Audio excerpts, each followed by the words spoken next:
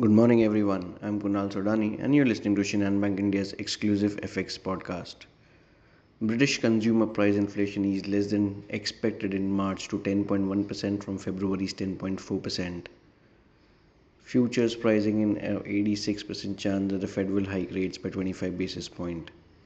US crude stockpiles fell by 4.6 million barrels last week as refineries run and exports rose, while gasoline inventories jumped unexpectedly on disappointing demand.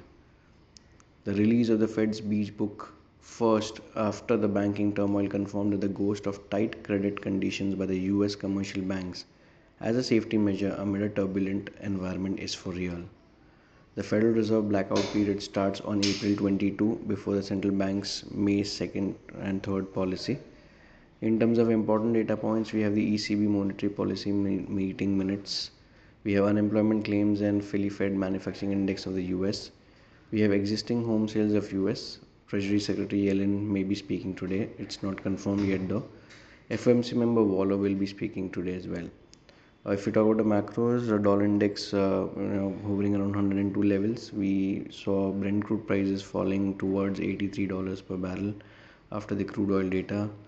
10-year US Treasury will continue to hover around 3.6, pushing the dollar index also obviously towards 102 and in turn dollar rupee pair higher. So taking those into cues, dollar rupee pair, we expect 82.05 to act as a support, while 82 half to act as a resistance for the day. So that's all from my side, friends. Wishing you all a very happy and energetic day. Thank you.